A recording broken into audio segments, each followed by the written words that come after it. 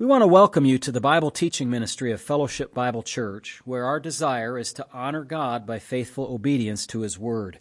If you want to understand the Bible better, please continue to listen as Pastor Matt Postiff explains and applies the biblical text one verse at a time. You can reach us with questions or for more teaching audio and print material at our website, fbcaa.org. You can also watch our services live at fbcaa.org/live. We want to thank you for listening and pray that you will be edified. Join us now as Pastor Postiff opens God's Word. Welcome if you are online. We're glad that you're here. Welcome as well if you're here in person. And we hope you had a Merry Christmas celebration with family and friends and are now here to worship with us this morning and learn the Word. Amen. All right, I'm going to talk this morning with you from a number of passages of Scripture about the Christian doctrine of the virgin birth. The Christian doctrine of the virgin birth of Christ. And actually, we should call it the virgin conception and birth to be more complete about it. And my argument here today, if you would argue with me, is that the teaching of the virgin birth is essential to the Christian faith. It is an essential to the Christian faith. You might not have often thought about it that way, but it is indeed an essential part of the Christian faith. And I'll try to explain how we look at that, say for somebody who's new to the faith or doesn't understand the doctrine of the virgin birth. But we want to think about that this morning, the Christian teaching on this, which is that Mary was a true virgin, that the Spirit worked a miracle in conceiving the child Jesus in her womb, and that Jesus was born as a human baby boy in Bethlehem, that he was born without sin, that this was an actual historical event, not a made-up fairy tale or legend. We read of the virgin birth in the text of Scripture, and we believe it. Matthew chapter 1, 18 through 25 tell us this. We read that on Friday night. And also Luke 1, 34 through 37 makes that very clear, that that is the case. But there are also unchristian or non-Christian teachings on the virgin birth. These include outright denials of it. People say, this is how the atheist responds. That can't happen. So it didn't happen, they say. It's funny because they take other things that can't happen as truth, like, everything came from nothing. Well, that can't happen, but they believe that. So we won't be shy to point out their inconsistencies, will we? Because people deny supernaturalism, they say nothing supernatural can happen, but we do not as believers. We have seen testimony of that in the Scriptures, eyewitness testimony, and you, in fact, have experienced one great supernatural event in your life, and that is regeneration. We're not looking for, little supernatural events that people talk about, little miracles here or there, whatever, but you know of one in your life that was beyond nature, beyond natural. The teaching of the virgin birth is not a mythical religious thought. It's not that Mary herself was born in some miraculous way. Catholic teaching is that she was kept free from sin by what's called the Immaculate Conception. Many Protestants aren't aware that the Immaculate Conception relates to Mary's birth, not to Jesus' birth.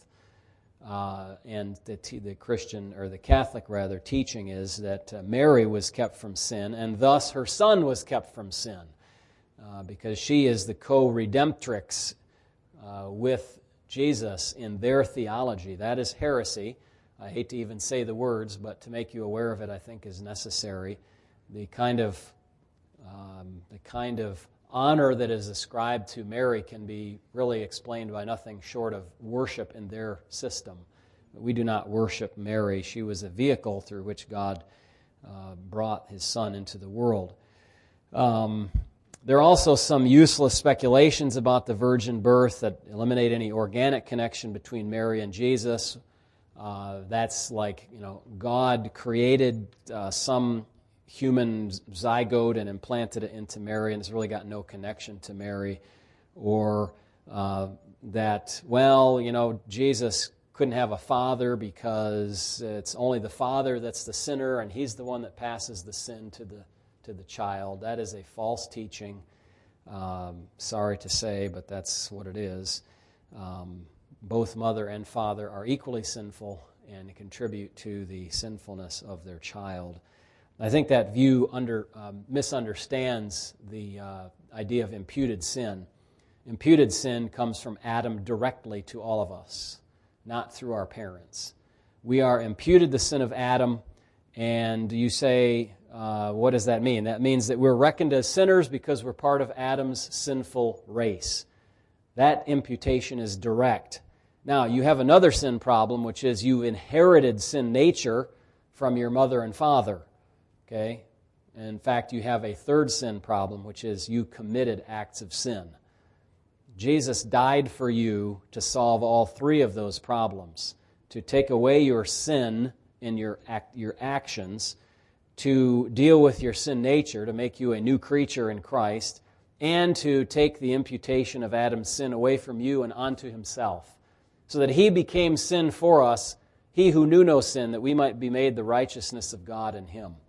So he took those upon himself. But that notion of the imputation of Adam's sin has sometimes led people to say, well, it's the man who passes the sinful seed to the child, but it's not actually the case. It's the mother and the father who are responsible for the sinful nature of their child.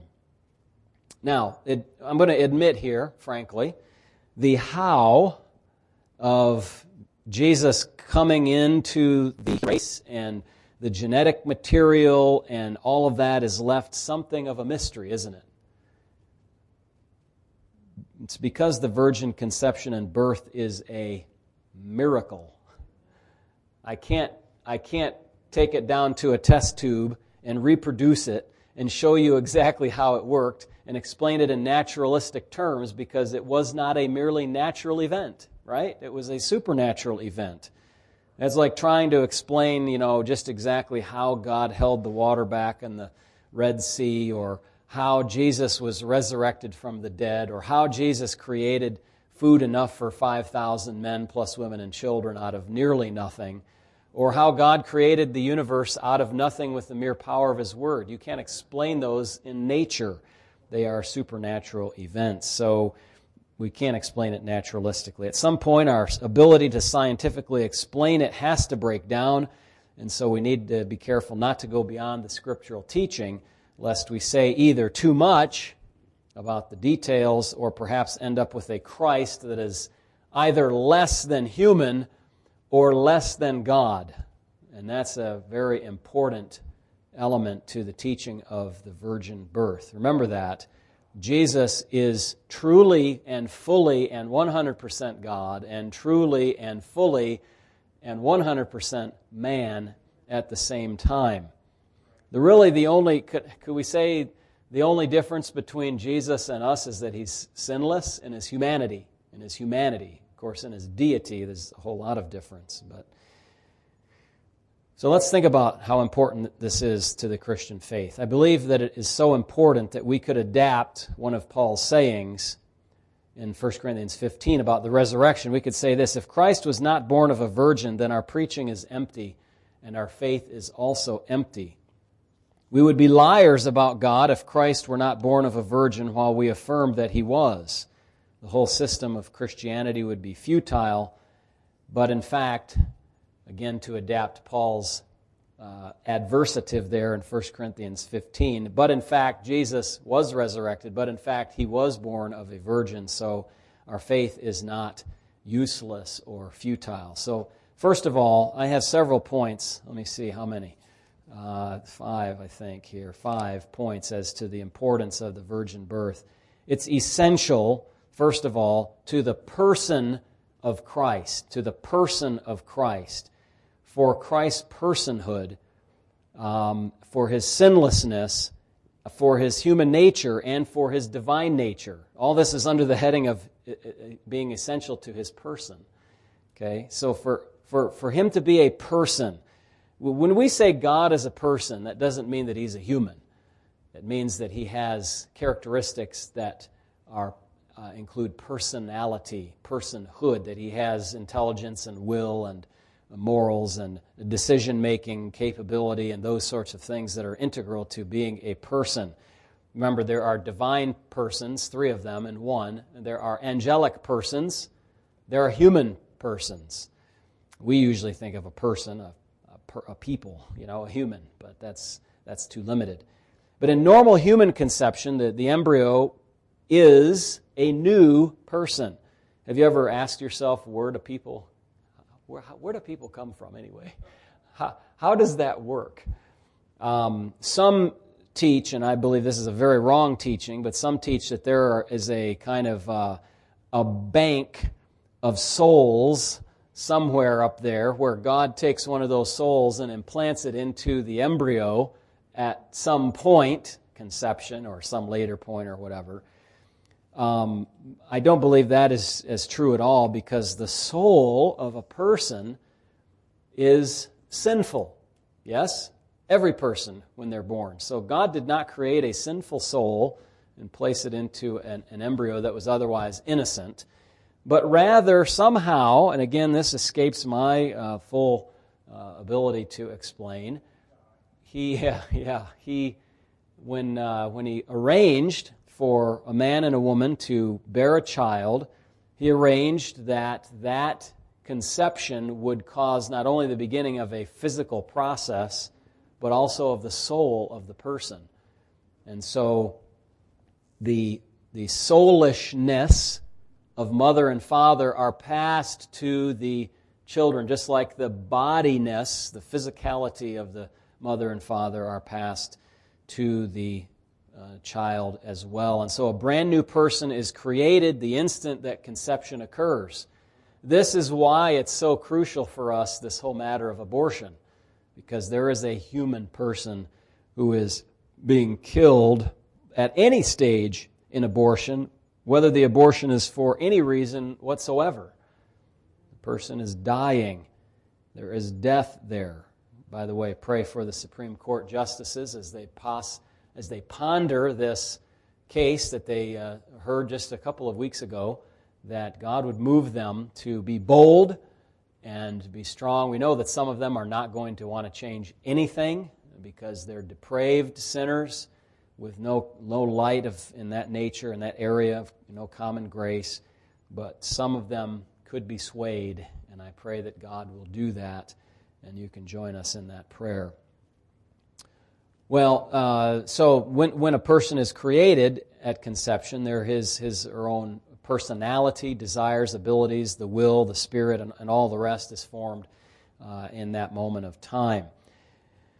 But if the same procedure had been followed in Christ, then the divine person of the Godhead would have added another person to his existing personhood. Okay, so mother plus father equals new person, but in this case we don't have a father because we're not creating a new person. We're just adding human nature to the existing divine person, and so this makes it so that Christ's personhood is unitary. He's not two people, two persons, a divine person and a human person in some kind of co-location in one body. It's one divine God-man, one God-man in one person. So in the virgin birth, there was no creation of a new person, but instead a second person of the Godhead took on human nature and body in order to be a single person with both a divine nature and a human nature, two natures in one person. That's hard to understand, I suppose, but yet we do have a miniature experience that's something like that. You have a sin nature, and you have the gift of the divine nature poured out upon you in regeneration, yes? So you actually are a person with two kind of natures as well, a tendency toward sin and a tendency toward righteousness. So you know something of this.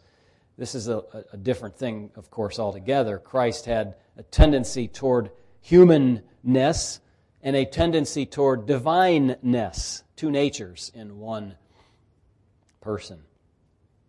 But this also was, this virgin birth and conception was essential for Christ's sinlessness, still under the heading of his person as a person. The kind of person that moms and dads produce is always, without exception, a sinful person. Because mom and dad are both sinners, all they can produce is a sinner. So there's no notion here that the children stand on the shoulders of their parents and become somehow better than them. They may, in the secular sense, you know what I'm saying, have a better standard of living or achieve more education or be smarter or something like that, but not in terms of their sin. That's kind of a tragic thing, by the way, if you produce a more sophisticated sinner or a smarter sinner than yourself. You haven't done much, have you? Yeah, you want to trust the Lord to help children to be raised up to be holy people, regardless of whatever their maybe educational or socioeconomic status ends up being. But the child Emmanuel was not produced in the normal way with a father and a mother. There was, in fact, no new person formed, which we talked about above. Rather, an impersonal human nature was added to the divine person of Christ. So you didn't have the addition of a sinful person.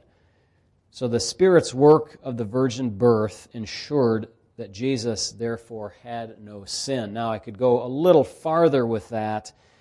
He had to be protected somehow from the sinfulness of Mary as well. To the shock and chagrin of our Catholic friends who believe that Mary had no sin, she did have sin. In fact, she recognized God as her Savior. She said that in the Magnificat. She needed a Savior just like the rest of us do and will and did and all. But the Spirit's work ensured that he was kept clean, pure, free from any sin whatsoever. The imputed sin, the sin nature, and of course, he did not commit any acts of sin. And for Christ's human nature, this is essential, the virgin birth. In this sense, the virgin birth not only protects Christ from gaining a second person or from touching sin, but also it makes sure that he is a real human, really connected to the human race. I mean, Mary did not bear a child like in some sci-fi movie that was not of human composition, from Mars or something like that, some alien. Okay, this is not a weird kind of thing like that. She had a normal baby boy, and his human connection to the human race was true. It was complete. It was actual. He was a real human child who will eventually rule the world. Isaiah 9, 6, and 7, unto us a child is born, unto us a son is given, and the government will be upon his shoulders. Jesus also was promised to be a son of David, a real son of David. And you can see that if you look at the genealogies in Matthew and Luke. Matthew's genealogy is the genealogy of which parent? You remember? Joseph. Adopted parent, of course, if you will. And Luke's genealogy is a different genealogy, so therefore it has to be the genealogy of Mary. Okay, there's no contradiction between the two genealogies. We've gone through that a number of times over the years. If you want to go over that again, I'm happy to do that. But that is clearly what is going on there. So he's promised to be the son of David, born of the seed of David according to the flesh, Romans 1, 3, and 4, which we'll look at a little bit later this morning. He has a real human nature in the kingly line of David, and so he has some genetic connection to the human race, which he received through Mary. And then the virgin birth is essential to the person of Christ because it's essential to his divine nature. Okay, so the God side of this equation, we just looked at the Mary side of it, if you will, the human side, but the God side of this was Jesus was not only promised to be the son of David, but also the Son of the Most High. He's promised to be God with us, Emmanuel. Two humans, Joseph and Mary, if they had a child, could not produce something divine. God had to be involved in that.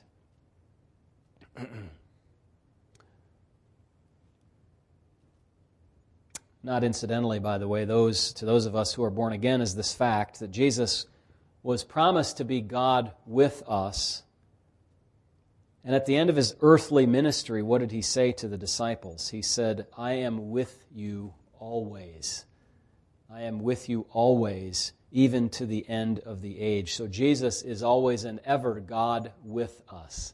Isn't that nice? And that confidence building. And it does fulfill the promise of God in the Old Testament. So without the virgin birth, you'd have none of these essential ingredients. His divine person, his human person, his sinlessness, and in fact, just his personhood apart from everything else. You'd have none of those without the virgin birth. Secondly, the virgin birth is essential to the work of Christ. Okay, it's essential to the person of Christ, but it's also essential to the work of Christ. We need a man who can die for other men to take their penalty for them.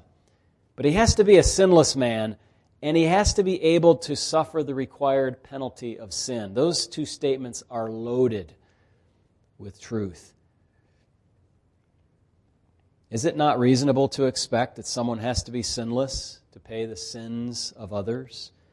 Is it also not reasonable to expect that someone has to be able to die to pay the penalty for sins, which is death? I mean, the wages of sin is death. The incarnation not only allowed Christ to die for sinners, because he was human, but also it allowed him to experience human life personally, to reveal a sinless human existence to the human race, to demonstrate the dignity of human life, and to reveal God, as it says in Hebrews 1 through 3. Let me just mention or unpack that for another moment. Because of the virgin birth, we have a God-man. Man who can die, God who can, I'm looking for a word, it's on the tip of my tongue, who can experience the wrath that is necessary against sin. A mere man cannot do that. What happens to a mere human if they have to experience the wrath of God against sin? How long does that process take? You are punished in hell if you don't come to Christ for how long? Eternally. It takes. You can't think of infinity. You can't think of eternity. That's too long of a time to be punished for sin because it's never done. This is the tragedy of people who die without Christ. You can't understand it even. I mean, you can, but you can't. When you think about it, the punishment for an infinite affront to the will of God, which your sin is an eternal punishment because you are a finite person. But the God-man could die and also, this is the word I was looking for, absorb the punishment of Almighty God against his sin in a short span of a few hours upon a cross, and as he laid in that tomb, dead, to prove that he paid for the sins of the world. So that in the space of, say, 9 a.m. upon the cross, and I would say a little before that as well because he was receiving those torturous beatings, but let's just say from when he went on the cross until 3 o'clock in the afternoon, and shortly thereafter when the sun had grown dark and God was pouring out his wrath upon Jesus, he was absorbing not only the punishment of sin for one human being, he was absorbing the punishment of sin for an infinity of human beings, as it were, because there's no number of human beings that could conceivably come to God and ask forgiveness who would not be received, as if there was some shortage in the work of Christ. There was no shortage in the work of Christ. It's infinitely sufficient. So that within a space of several hours, he was able to absorb the infinite punishment of what is in an incalculable number of human beings, and we don't put ultimately a numerical analysis on this, because sin is not a numerical thing. He didn't die for 1,777,000 sins. He died for the infinite demerit of sin of all humans, of even one human. And in that 6-hour span, let's say, He paid that infinite eternal price. You have to have a God-man to do that, because a mere man could not absorb the punishment of God for our sin in a finite amount of time.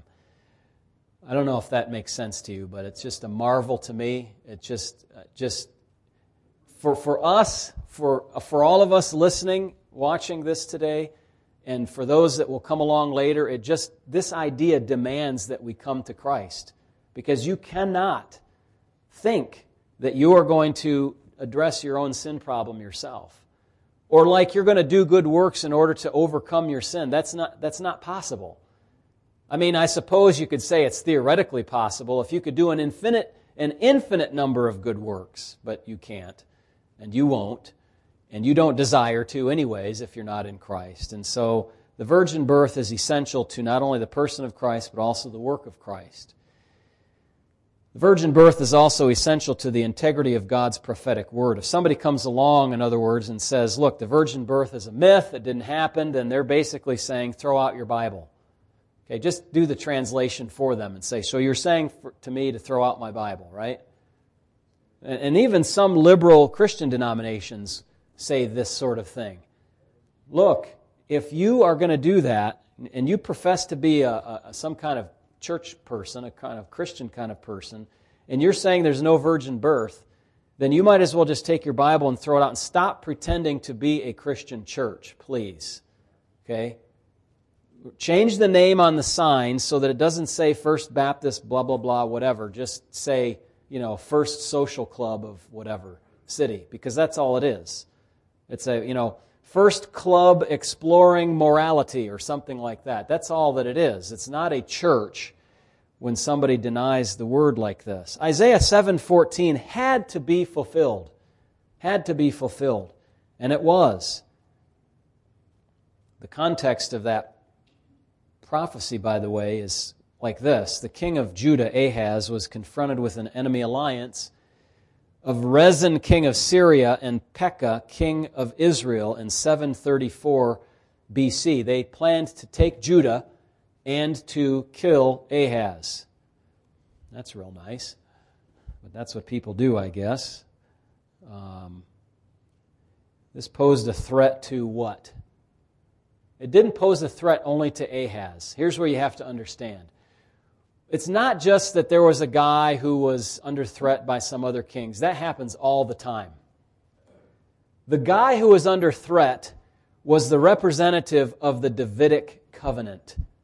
And God will not have His Davidic covenant messed with. And I'll leave it like that. You don't mess with God and His Davidic covenant. So this posed a threat to the Davidic line. The murder of the current Davidic king and an attempt to wipe out the Davidic line of kings. God was going to take none of that, so He promised Ahaz through Isaiah that the coalition's evil plans would never come to fruition. And God wished to confirm that promise to King Ahaz and to the people of Judah with a miraculous sign. So He tells Isaiah, tell him, ask for a sign. In false piety, Ahaz refused to ask for a sign, and God used this, and He gave the sign Himself. The sign had two parts. The parts were to answer the twofold threat against Ahaz and the Davidic line. Okay, and I'm indebted to Dr. Bruce Compton for his explanation, clear explanation of this I learned in school years ago, and I very much appreciate it. This two-part threat to Ahaz personally and to the Davidic line is answered in the prophecy of the virgin birth. The first part of the sign was to answer the threat against the Davidic line. God promised that Emmanuel would be born of a virgin. This Davidic messianic king, as we know from other scriptures, thus guarantees the Davidic line would never be extinguished. Even if you get rid of Ahaz, now this is not what was going to happen, but even if you did, even if you, say, had a curse on the line of David after Jeconiah, which was the case, God was still able to raise up seed to David. Well, He could do that from the very stones, couldn't He? He could raise up, people to praise God out of those stones. But He could raise up children of Abraham. He could raise up a child of David. And in fact, He did through the virgin birth. But the second part of the sign has to do with not a virgin birth, but with a period of time, a length of time, a short length of time, the length of time that it takes a young child to mature to the level of understanding good and evil. The young child was exemplified, exampled in Emmanuel. And so this is where the prophecy kind of gets confusing. You think, well, how is it? Was the virgin child born in Isaiah's day or later? And if he was born later, how did this relate to that time? Well, it's because it's a two-part prophecy. The part about the Davidic line was fulfilled when Mary had Jesus. The part about Ahaz was fulfilled then and there with him when God said, look, take that child, it's going to be born of this virgin. By the time that child would be able to tell the good from the evil, like any child, I don't know how old that is, but let's say it's 2 years old, okay? By that span of 2 years, in that span of time, the threat against you will have evaporated. That's the second part of the prophecy. In less than that amount of time, the coalition would be destroyed, and in fact, that's what happened. By 732, this is 732 BC, so 2 years later, another kingdom, Assyria, had eliminated Syria as a threat and mostly done so with the northern kingdom of Israel as well. They finished the job 10 years later with northern kingdom of Israel in 722 BC. Remember, that was the year that northern 10 tribes were carried off into captivity, and that whole area was decimated. So the virgin birth of Christ, therefore, is a bold act of God that guarantees the Davidic covenant will have a king on the Davidic line forever. It is a bold statement in which God says to His enemies that they will never carry out what Syria and Israel wanted to do to the Davidic line and the Davidic king. The virgin birth underscores the promise of God to Ahaz that God's word would come true. If God can cause a virgin to conceive and bear a son, then He can cause earthly kingdoms to disappear. And that's what He did. God's word is sure. Do not doubt it, my friends. Do not doubt it at all. And let me just say this too. In all the huff and puff of the world against the nation of Israel, and of all the desire some nations have to just shove Israel into the Mediterranean Sea and to see them destroyed, there is one Israelite they cannot touch. He is seated at the right hand of the throne of God at this very hour, waiting until His enemies are made His footstool, at which time He will come and He will reign over Israel in Jerusalem and over the whole world. They cannot push Him into the sea. He is fixed. He was born and ever lives, not only to make intercession for us, but to rule in that future kingdom of God. I have 2 more points, but I have no more time. So we're going to pause, and we'll have to pick this up another time. But I hope that's an encouragement to you. It is greatly an encouragement to me to know that God's promises are good and that His plan to work this virgin birth is amazing in what it accomplishes in this realm of Christian theology. Let's pray. Heavenly Father, we thank You that Your Word has taught us about these matters and allows theologians to gather up these little nuggets of truth and that we can put them together in a way that explains about the person of Christ and the work of Christ and the promise of the Word of God that it's good and cannot be broken, that Your Word is infallible. And Lord, we thank You for that. And though, Lord, we may not fully understand the virgin birth, and some deny the virgin birth, we know that it is true and it is a core part of our hope that we have a Savior who is both a man who can die and God who can absorb the punishment of our sin. We thank You for this. May he be extolled in our hearts. In Jesus' name, amen.